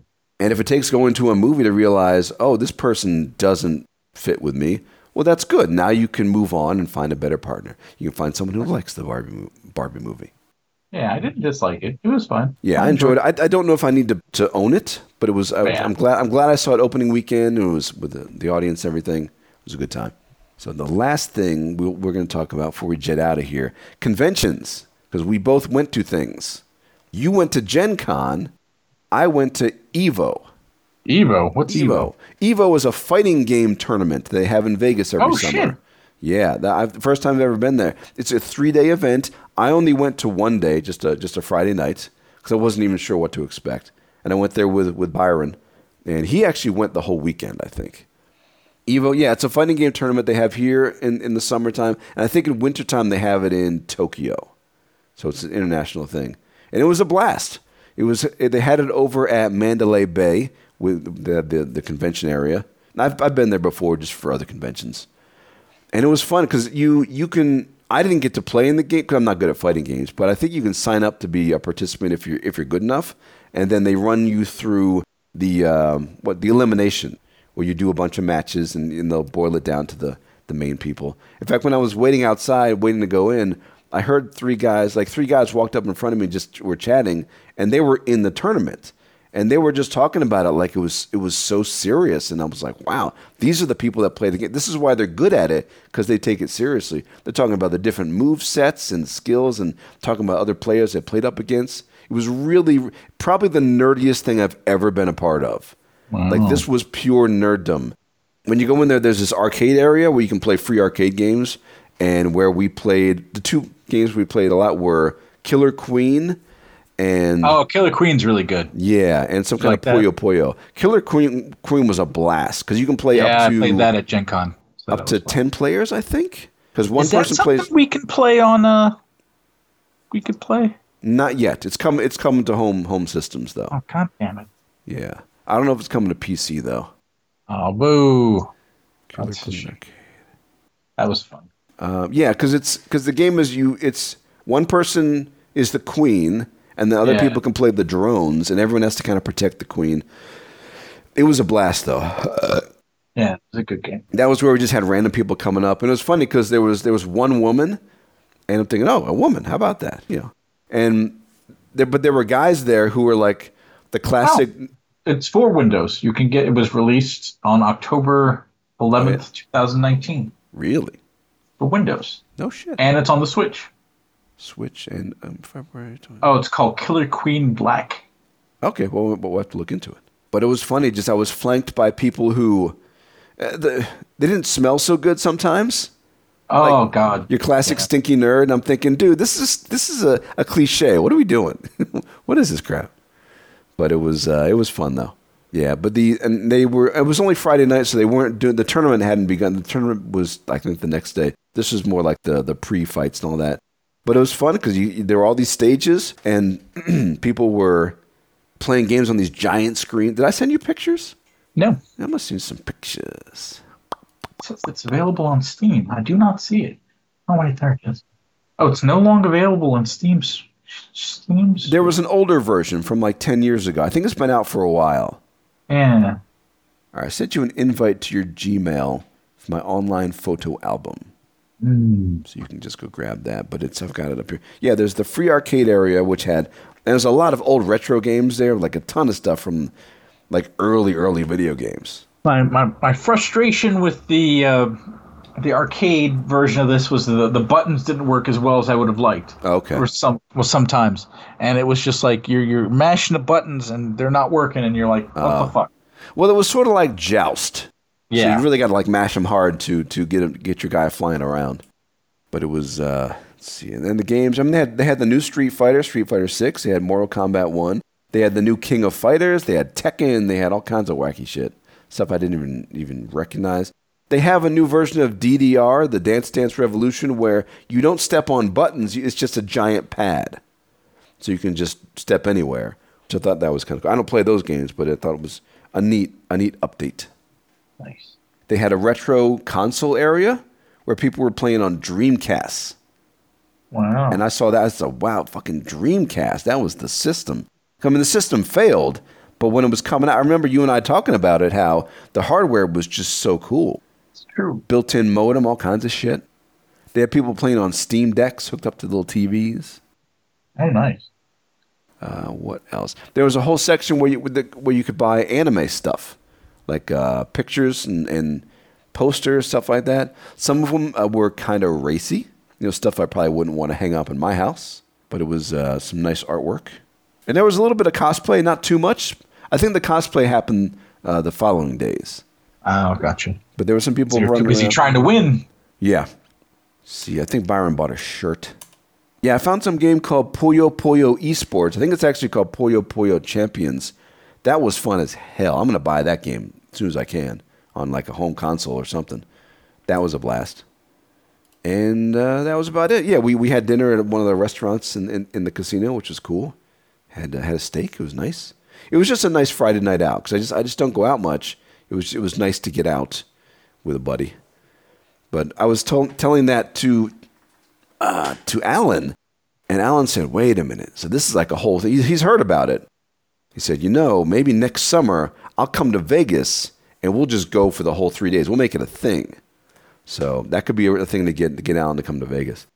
Nice. So yeah, I think I would like to do that. Do the full 3 days, maybe take a couple extra days off around it, make it like a nice big long weekend, and just nerd out. And the only thing I did wrong was when I showed up, I was still wearing my work shirt, which is just a white polo shirt, and I felt out of place because everyone was wearing a nerdy shirt with like graphics and stuff on it. Now I'm thinking, I have like 30 graphics tees. I should have just brought one. That is a little weird. Yeah. I don't know why you'd wear that. Why am I walking around with like a businessman? I'm walking around like I've had sex with women. Anyways, that was a good time. I recommend it. If you're in town when it happens, we'll do it. Yeah. You got to come to Vegas too. Yeah, that's true. Get your ass out here. Absolutely. There's all kinds of stuff like that. So. Yeah. But Gen Con, you went to Gen Con. Yeah. I went for the whole shebang for Gen Con. I went early. We drove out to Indianapolis from here in Frederick. So that was about 8-9 hour drive. You went with Mike and someone else? My friend Mike and who else went? Kenny. Yeah, because I met Mike. Mike was in the wedding. Yeah, I remember Mike. So, Mike was fun. So we went out there, and we initially had a bit of an issue. We got the hotel because apparently Mike, when he got the hotel room, booked the next week as opposed to the week that we were staying. He did the wrong dates? Yes, he got the wrong dates, which explained why the rates were so good. Yeah. So that was a little terrifying that we had nowhere to stay, and the biggest thing that Indianapolis has in the boy. So that was terrifying. So we were lucky enough that the hotel, because we were staying in a room that a hotel that was about 10, 15 minutes away from the convention center. So luckily they had cancellations, so we were able to get a room. Okay. Granted, at a higher price than that we were wanting to stay. Yeah. That we wanted to pay, but it was either that or not have a room. Okay. So you paid a pretty penny, but you got your room. We did. Yes. Did you have one room? Yeah, we had Okay. 1 room. 2 beds, 1 room. Okay. So a little bit of cuddling, yeah. So there was that. We were pretty much only there to sleep. It's not like we were Right. there for And much shower, hopefully. Yeah, and shower. Yes, absolutely. Oh God, the smells. Uh-huh. So, I mean, Gen Con's about 100,000 people. Yeah. So it's a big convention, and man, I mean that the biggest group of people is probably the merch hall, which is just a sea of humanity, and the smell is just because there's times you're moving right, and just you get stuck behind people because there's just so many people, and you can't move because like there's nowhere to go because there's just people, and just the smells just start to waft up at you, and you're like, the fuck? What is going on with these people? Like, the fuck? Why does everything smell like ass? Yeah. Why does it just smell like ass? Or you're walking and you walk through a cloud. I did that a few times. And it's so bad, and you're just like, what the fuck? I mean, these are adults. These are people who drove and flew here, but they can't get their hygiene figured out. Yeah. Why? It's rough. Why? And it just hits you. You're like, oh. Yeah. Like, it's frustrating. So you have to learn how to kind of zigzag. Like, you can't like follow the flow of traffic. Okay. It's that hall is very grid-like, so you have to know not to follow the grid. Okay. And kind of serpentine through things. Yeah. And just don't go straight, because you'll get stuck. So, and you will not be able to go anywhere, and you'll get stuck in the smells. Oof. But there's just so much cool stuff. Let's see, what kind of cool stuff did I do? I played all kinds of cool games. I played Car Wars, which Car is Wars? Steve Jackson. Yes, Car Wars is a Steve Jackson's game. It's a board game. Okay. Where basically you have a bunch of people that drive around cars. They've got little car miniatures, and they're shooting and throwing grenades at each other, and they're smashing into each other. It's kind of like Warhammer, but with cars. Okay. So Car Wars vehicles. And it's been around for a long time. It's in 1980. Yeah, I'm seeing it right here. Yeah. Wow. Okay. But it was neat to kind of play with designers of the game. Yeah. And I got to ask him a really cool question, because my friend D, who used to work for Games Workshop, used to play Car Wars, and I remember him telling me a story how he used to play Car Wars, and when he was playing once, he had a school bus. Yeah. And he loaded up the bus with children, and he gave them all handguns. And he was yes, this is a thing you could do in Car Wars. Okay. And he would drive up next to people and just have all the children shoot people with the handguns. And I asked him, I was like, is this a thing you could do in Car Wars? And he was like, and I asked the developer this, and he was like, yes, but there's a reason why we're on version 6 now. Oh. Oh, my. A lot of people stopped playing Car Wars because of things like that. Oh. So you can't do that anymore. Oh. But, I mean, it's schools. Kids have to defend themselves now. It's give them guns. Oh, my God. Yes, but also people would be shooting the children. So Yeah, there's multiple problems. Or throwing grenades at the children. So... But it would be really funny. Like, the cars would smash into each other, and then they'd just start lobbing grenades into each other's cars. Oh, wow. It's just really funny. That's wild. That was fun. I played a really good game called Terraforming Mars. It was a dice game, which is based on another board game called Terraforming Mars. So that was really fun. It was kind of like a combination of Settlers of Catan and Civilization. Okay. So that was really good. I played a lot of Magic the Gathering. Well, not really. Actually, I played one thing of Magic the Gathering. I got to meet the creators of Dragonlance. Nice. Yeah, I talked to them for a little bit. They were really nice. They spelled my name wrong. Oh. It's fine. When they signed my book, but that's okay. It's a tough I don't know how you spelled Gabe wrong. They just didn't put the E on there. That's fine. You're Gab. Yeah, I'm Gab. So, what else did I do? There was just so much stuff.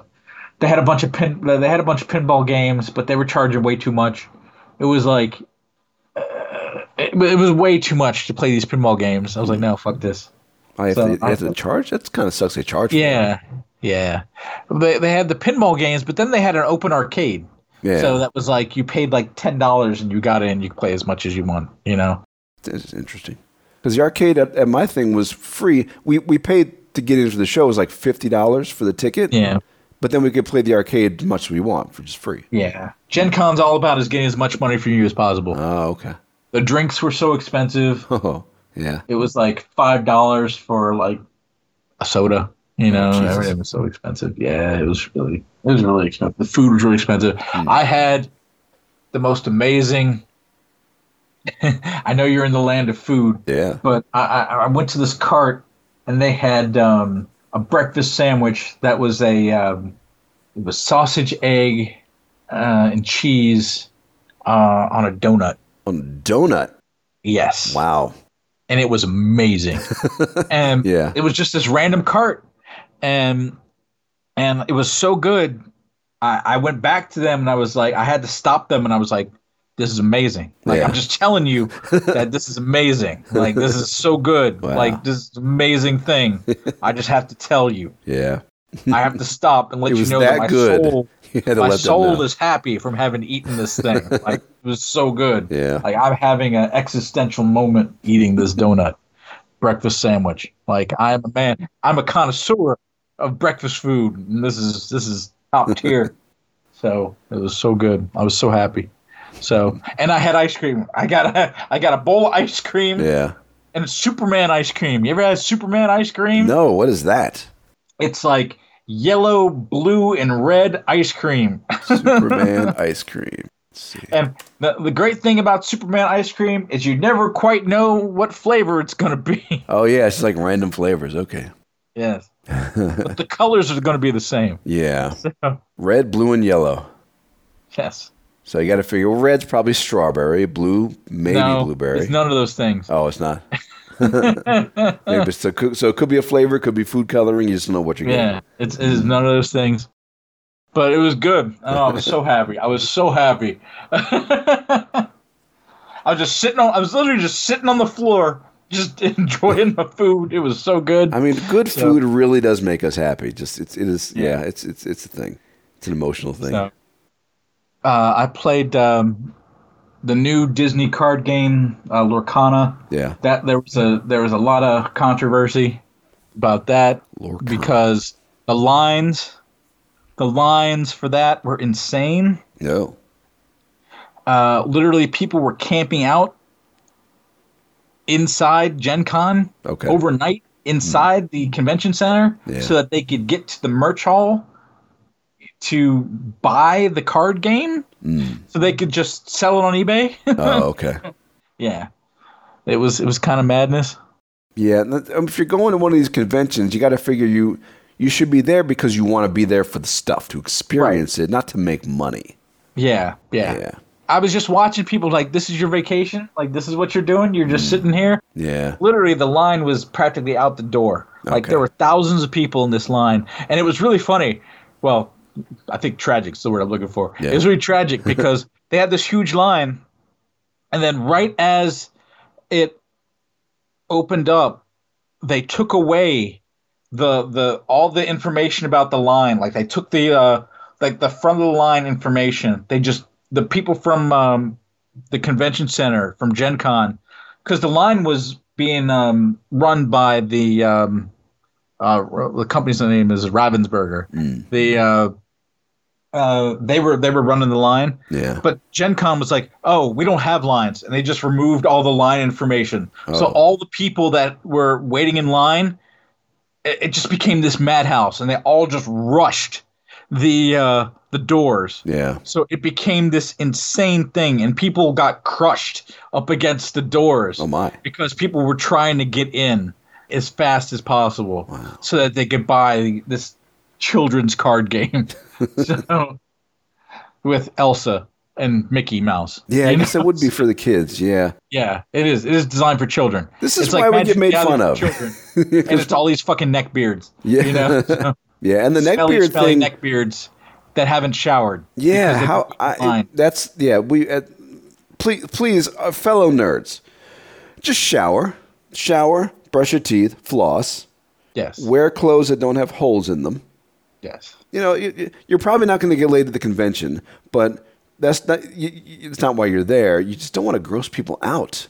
I mean, there was one guy that had a shirt that said, "I love hot MILFs." Maybe he got laid.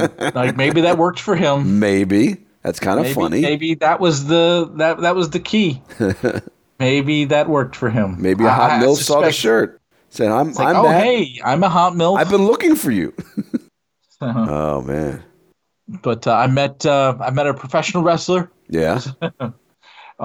It's kind of funny. I was wearing a wrestling shirt, and some guy walked up to me. He's like, "Hey, do you know that Brandon Cutler's gonna be here?" Yeah. I'm like, what? Like he is a low tier professional wrestler, but he worked with Upper Deck to make a wrestling card game, and for the wrestling company AEW. Oh, I see. And, there he is. Yeah, and he sure enough, he was there. And so I went there and got in line. And me and my friend Mike, we were standing in line. Yeah. And as of course, well, the thing is, if you're standing in line, people will come up to you and say, "Hey, what's his line for?" And we were like, "Brandon Cutler." And people were like, "Who?" we were like, "The greatest wrestler of all time." And people would just roll their eyes and walk away. So. Nah, they're looking for the MILFs. He was really nice. He was a really nice guy. Yeah. I got him to sign my wrestling playmat.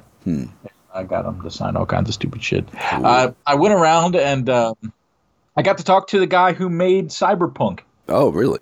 Oh, cool. Like, literally invented the Cyberpunk system.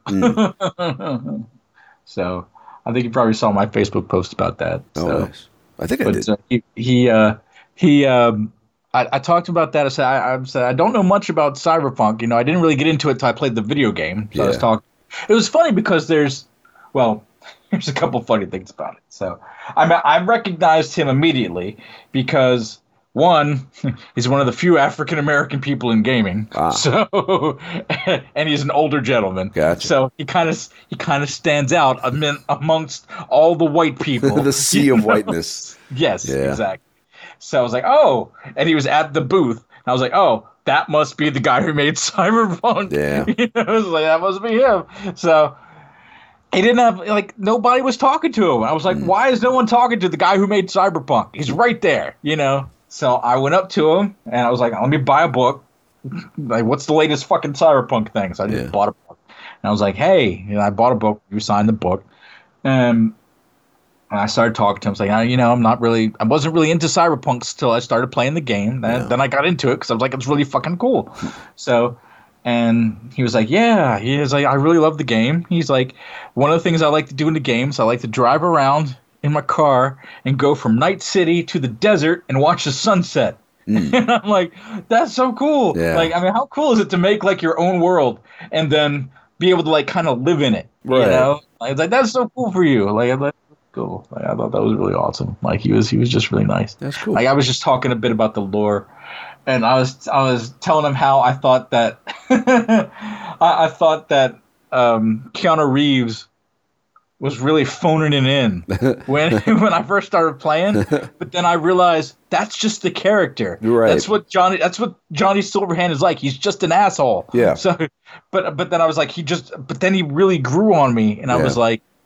And I asked him, I was like, how do you feel about Johnny Silver? He's like, he thought that he did a really great job of being Johnny Silverhand. So you played character. Yeah, you played a lot of that. Played it to the end, yeah. Yeah, so but he thought he did a really good job. But yeah, he was really nice. That's good. That's good.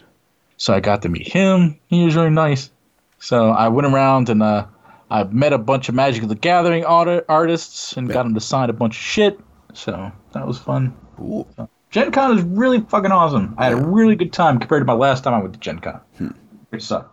So this time, I had my expectations ready. I knew what I was getting into, and I had probably one of my best vacations ever. That's awesome. So, yeah, I've noticed that about going to new places. The first time can sometimes be jarring, where you're just overwhelmed and not really sure what to expect. So it's a bit much. Once you go back, then you can really enjoy it. Yeah, that's cool. So look at us. We both went to a couple of nerdy convention thingamabobs. Saw some stuff. Yep. All right. Well, I think we'll go ahead and call it a day. Yep. Yeah, it's a fun episode. I think we had a good time. This has been very heavy on the video games and all that kind of stuff. That's fine. Perhaps next month that will be better. My illness and all that. All right. Well, folks, thanks for listening to our little podcast, and we'll see you next time with more shenanigans.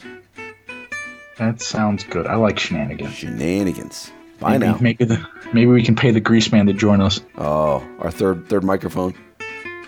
Waddle doodle. Hey, buddy. Just have every couple of minutes, just have him just shout something like waddle doodle, hoppadoogie. He doesn't have to participate in the conversations directly. He can just kind of be our guy. Just be like, I'm wailing away. Greaseman, what do you think about Gen Con? Yeah, MILFs. Yeah, buddy. Let me look at the Hoppadoo handbook here. All right. We're out of here. See you next time. Bye, everybody. Thank you for listening to WNOD. This concludes our podcast day. Huh?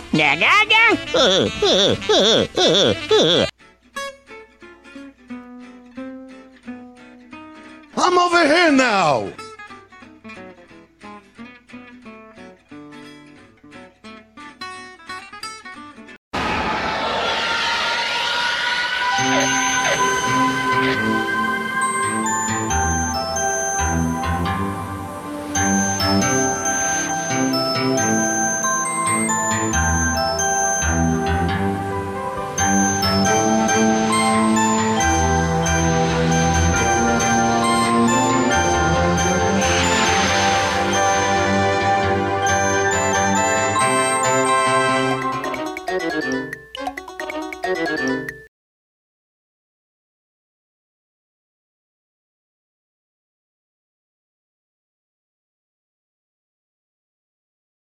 Today's episode of Baldur's Gate 3 is sponsored by A Mental Breakdown and the number 2. Welcome to fantasy spelling, kids. Think you know how to pronounce it? I think not. Sight read this, bitch. The village of it's illicit, but with a lisp. Illicit? Nareth. It's northern. Nareth. It sounds like the kind of name that would be shouted over a playground. Justicia! Chlamydia! Come and get your dinner! It's a well-sexy tadpole. Oh god, that was a mental image I didn't need. It's got suspenders on and legs for some reason. I haven't even read one line yet. How has it got weird already? I did start it, but you cast me, so I'm blaming you. Who did this word with 4 apostrophes in it? What the fuck? That is some fantasy bullshit right there. Whatever you say, script. All right, well, I'm trying to do my job, but they keep saying exposed brain. It's a tiny groovy spider. Tiny dancing spiders are in your eyes. But that's the thing. If that occurred in this script, it wouldn't be like a what? It'd just be like, oh, okay. Dancing eye spiders. Why not? Sure. Must be Thursday. Dancing eye spiders is the most normal thing I've done all day. And you're a big, scary player character. What level are you now? Is it 2? Oh, you were so scary. You were so scary. This is my favourite line, I think, in the game so far, because the idea of a boat beckoning makes me really happy. Just like, come aboard, sailor. It curls its rudder at you enticingly. Come on, get on my deck, love. Right. Stern face. Well, you see, that's what I do. I'm a professional mouthhole air breather. I deserve a fucking medal for that. I didn't laugh at the word box. Yeah, everything's fine. Calm, breathe. It's okay. The line can't hurt you anymore. We're all flagging, love. It's 4:58. Nobody talks to me. Nobody ever talks to me. I'm only the fucking dungeon master. It's fine. It's fine. You all just have conversations with each other. Mocap bastards. I'm just here in a booth losing my shit. It's fine. It's fine. Nobody talks to me. I just want a snack. And somebody to ask me to roll a dice. Just once. Yeah, but it's never for me. It's never for me. Hi, editor. It's me again. Sorry in advance. Come on, ladies. Get your tadpoles wriggling. Chewing on the scenery is Amelia Tyler, anemia tiger. You may know me from such things as lying on the sofa eating cheese for several months. I will hail treacle until I am dead. Hooray! What does this word mean? I can make up words too. Thanks, I'll expect my BAFTA in the post. Fucking hell. They should have that category. Just a list of the lines that you've managed to say without crying. No, shut up. Oh, I'm enjoying myself. Also, this is line 666. The line of evil. It's the scent of Avernus, new by Calvin Klein. It sort of smells of, like, rotten egg. Terror. Fuck. Terrorfuck. That's my new death metal band. If you fancy Astarion, you might want to consider therapy. I was so damaged, I must have him. Enjoy the fantasy and then call a therapist. It's a 2-step thing and it's very important you do both. Wow, Tummy. That was quite the Jurassic Park sound effect. Lunchtime. Josh. Now really. No, in fact, not Josh. I can't blame you for this. Larian. Can we have a word about line 19? Gale's magic flute is ready to be played. Wow, I am a patronising bitch today. No filth for you. Ha ha, you rolled badly. Pornography's for closers. You realise you're talking to an internet devourer. Raises hand, guilty as charged. That's my technique for seducing a young noble, apparently. The parasite say, hey, he's already injured. Maybe just kill him a bit. Don't call me a nerd. You're a nerd. We're all nerds here. Because there's always somebody who's like, no, I want to do a perception check on that. And that, and that, and that. Yes, feel free to waste our time. No, that's good. Curiosity is not always dangerous. The world continues to turn while you read everything. You should see the eye acting I'm doing with this. It's splendid. There's a lot of, like, eyeball stuff. We like to undulate. Me? I can't steal from anybody. I'm the GM. I have no hands. Apart from the one I use to repeatedly slap you with. It gets more atmospheric when they fuck up. Like, we will reward you with some ASMR, but you are fucked now. Sounds to die to. You can't go scrumping for cod, Josh. That's just weird. That's called fishing.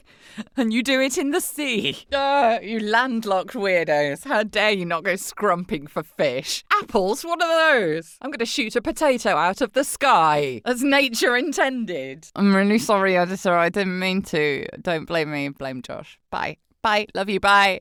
Where were we? Who am I? What day is it? Why do my arms hurt? This and other questions will never be answered. Covered in inscrutable. Sometimes you think you're on mute and you're not. To have a romantic interlude with Will, press 1. To have a romantic interlude with Shadowheart, press 2. To hear these options again, start from chapter 1. That could be the tagline for the entire game. Frantic by energy. Well, I'm exuding it, so well cast. I'm a bard. I can fuck my way through any problem. I seduce the door.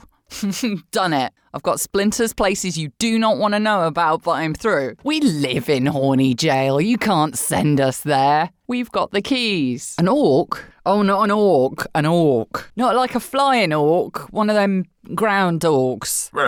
Not. Go on, do it. Jump in a well. See what happens. Make a wish. I wish I wasn't stuck in this well. Iambic hexameter. Who the fuck do you think you are? Somebody studied Shakespeare and now it's everybody's problem. Hungry spider. Like hungry hippos, but more legs. Gary, you know, about these ones you keep rolling. You've trodden in 2 shits, 1 pigeon and a party member, so I think we need to have an intervention. You didn't mute, my love, but that's fine. That's all right. I like hearing you breathing. It's not creepy. I love that the narrator gives a shit about the animals more than she does the players. Just like, oh, aren't they having a nice time? But you're going to die. A lot. I'm talking to you, Co-Carnage, and your safe scumming ways. Authority. Wow, that was shit. Hang on. I've lost my authority. I need more coffee, stat. I'm always slightly husky. That's just my face voice. Can you imagine if I just had like one really big cough and suddenly I'm up like this? Hi, Sven. How you doing? It's me, the narrator. Beasts chasing... Oh, fuck off. Beasts chasing beasts. Fuck. Right. Fine. Whatever. This is my job and I'm not tired at all. Astarion, have you been leaving your crisp wrappers around? There's a fucking boar here, mate. Was this you? Fuck's sake, clean up, mate. This is how you get bears and ants. Fucking hell. It's happening again, Josh. It's happening again. Hi, we've reached 2.5 hours and apparently both of us are suffering slightly, so it's just going to be animal noises from now on. Hope you can subtitle that. Everything's fine. Normal is a state of mind. Normal is a cop-out. Engaging joy in 3, 2, 1. I sweat. Rothe to you too. Delightful glass of Rothe. I'm a professional. I can say the word erected without laughing. Once. Conceal your tadpoles, gentlemen. We're entering combat. Which is weird, because in real life, if you let your tadpole out, people are less likely to want to fight you. There isn't a female version of that that's useful in a combat situation. And recoil as if it had bare-handed... I'm enjoying this mental image of a frothing Dwagar. That's a new cocktail. Can I have 2 bloodlusts and a frothing Dwagar, please? There's always an umbrella in a frothing Dwagar. Oh, well, hi. Word. What the shit? Did somebody sneeze? What did you do at work today, love? Well, I got the word crevasse into a script. What? I do my own sound effects now? Yay, fish people. Oh, you don't want to be cursed with Constance Bane. Oh, fuck your stats right up. Isn't she in The Importance of Being Earnest, Constance Bane? I have exceptionally moist ankles. Send Victorian text. I learned a word today. I don't know what it means. Lolth is a word that sounds like, you know when you see those videos of people after they've had surgery and they're still pretty numb in the mouth but they're trying to talk? Lolth. Can I swallow that semicolon? Well, it's nice of you to ask. Fine. Whatever. Don't expose your mind to me. I don't care. I was only rolling for fun. Gary tried to romance the town prostitute and started a war. Well done, Gary. Oh, just go sit down here. Look, I've got you some safety scissors, Gary, and some glitter glue. Why don't you just make a nice picture? While the rest of us do this game. Okay? Yeah, that's Gary Daycare. Gary surrounded by spiders, making a picture of spiders. Anybody who fancies the narrator voice, I'm just like, there's a name for what you are, and you'll learn it one day. He rolled poorly. He's lucky I don't rip his face off and melt it like plasticine. Got a tadpole. Hello, slippery friend. Oh, I want him to have a lisp. Ketherick Thorm at your service. Right, Ketherick. Oh no, that's more fun. But you can't find any sign of a wood. And that's because those don't exist. That's not a word, Billy. There we go. Read it like a grown-up who isn't laughing at the word tug or meat. God, no, it gets worse. I've just looked at the line afterwards. Yay, a wobbly vessel. That's what you need after that tension. Just wobble. It's like a sexy plaque. Get a load of the font on that. It's not you. It really is me. I am the problem here and I am fully aware. But I've made the decision to inflict me on everyone else. Hi,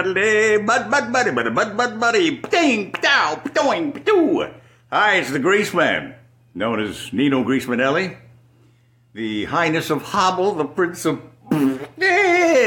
You remember the day, huh? We had some fun shrieking, reeking, and having a ball. We can do it again now with my face in your place. All you gotta do is decide what you want me to say, how you want me to do it. I promise to get back to you really quick. I can't say I'll get immediately. I might be in the middle of nowhere on the good ship Grace, in which case I'll be doing some offshore drilling. And your request will have to wait. But other than that, all you got to do is click it. Hey, Remy. I hear you feel a little down, buddy. I hear you got the blues. Well, your buddy, LANTYB, contacted me. And he said, cheer him up a little bit. You're a good man. I hear your wife left you, a guy. You know, Frank Sinatra used to say the best revenge you can get on a guy that steals your woman, let him keep her. Ha! You're a man, buddy. And did your papa thinks you stole the business from him? No, he didn't steal nothing. You were being a good son. Stand up. I say stand up, and I tell you what, Nothing cures a broken heart better than a little hobble.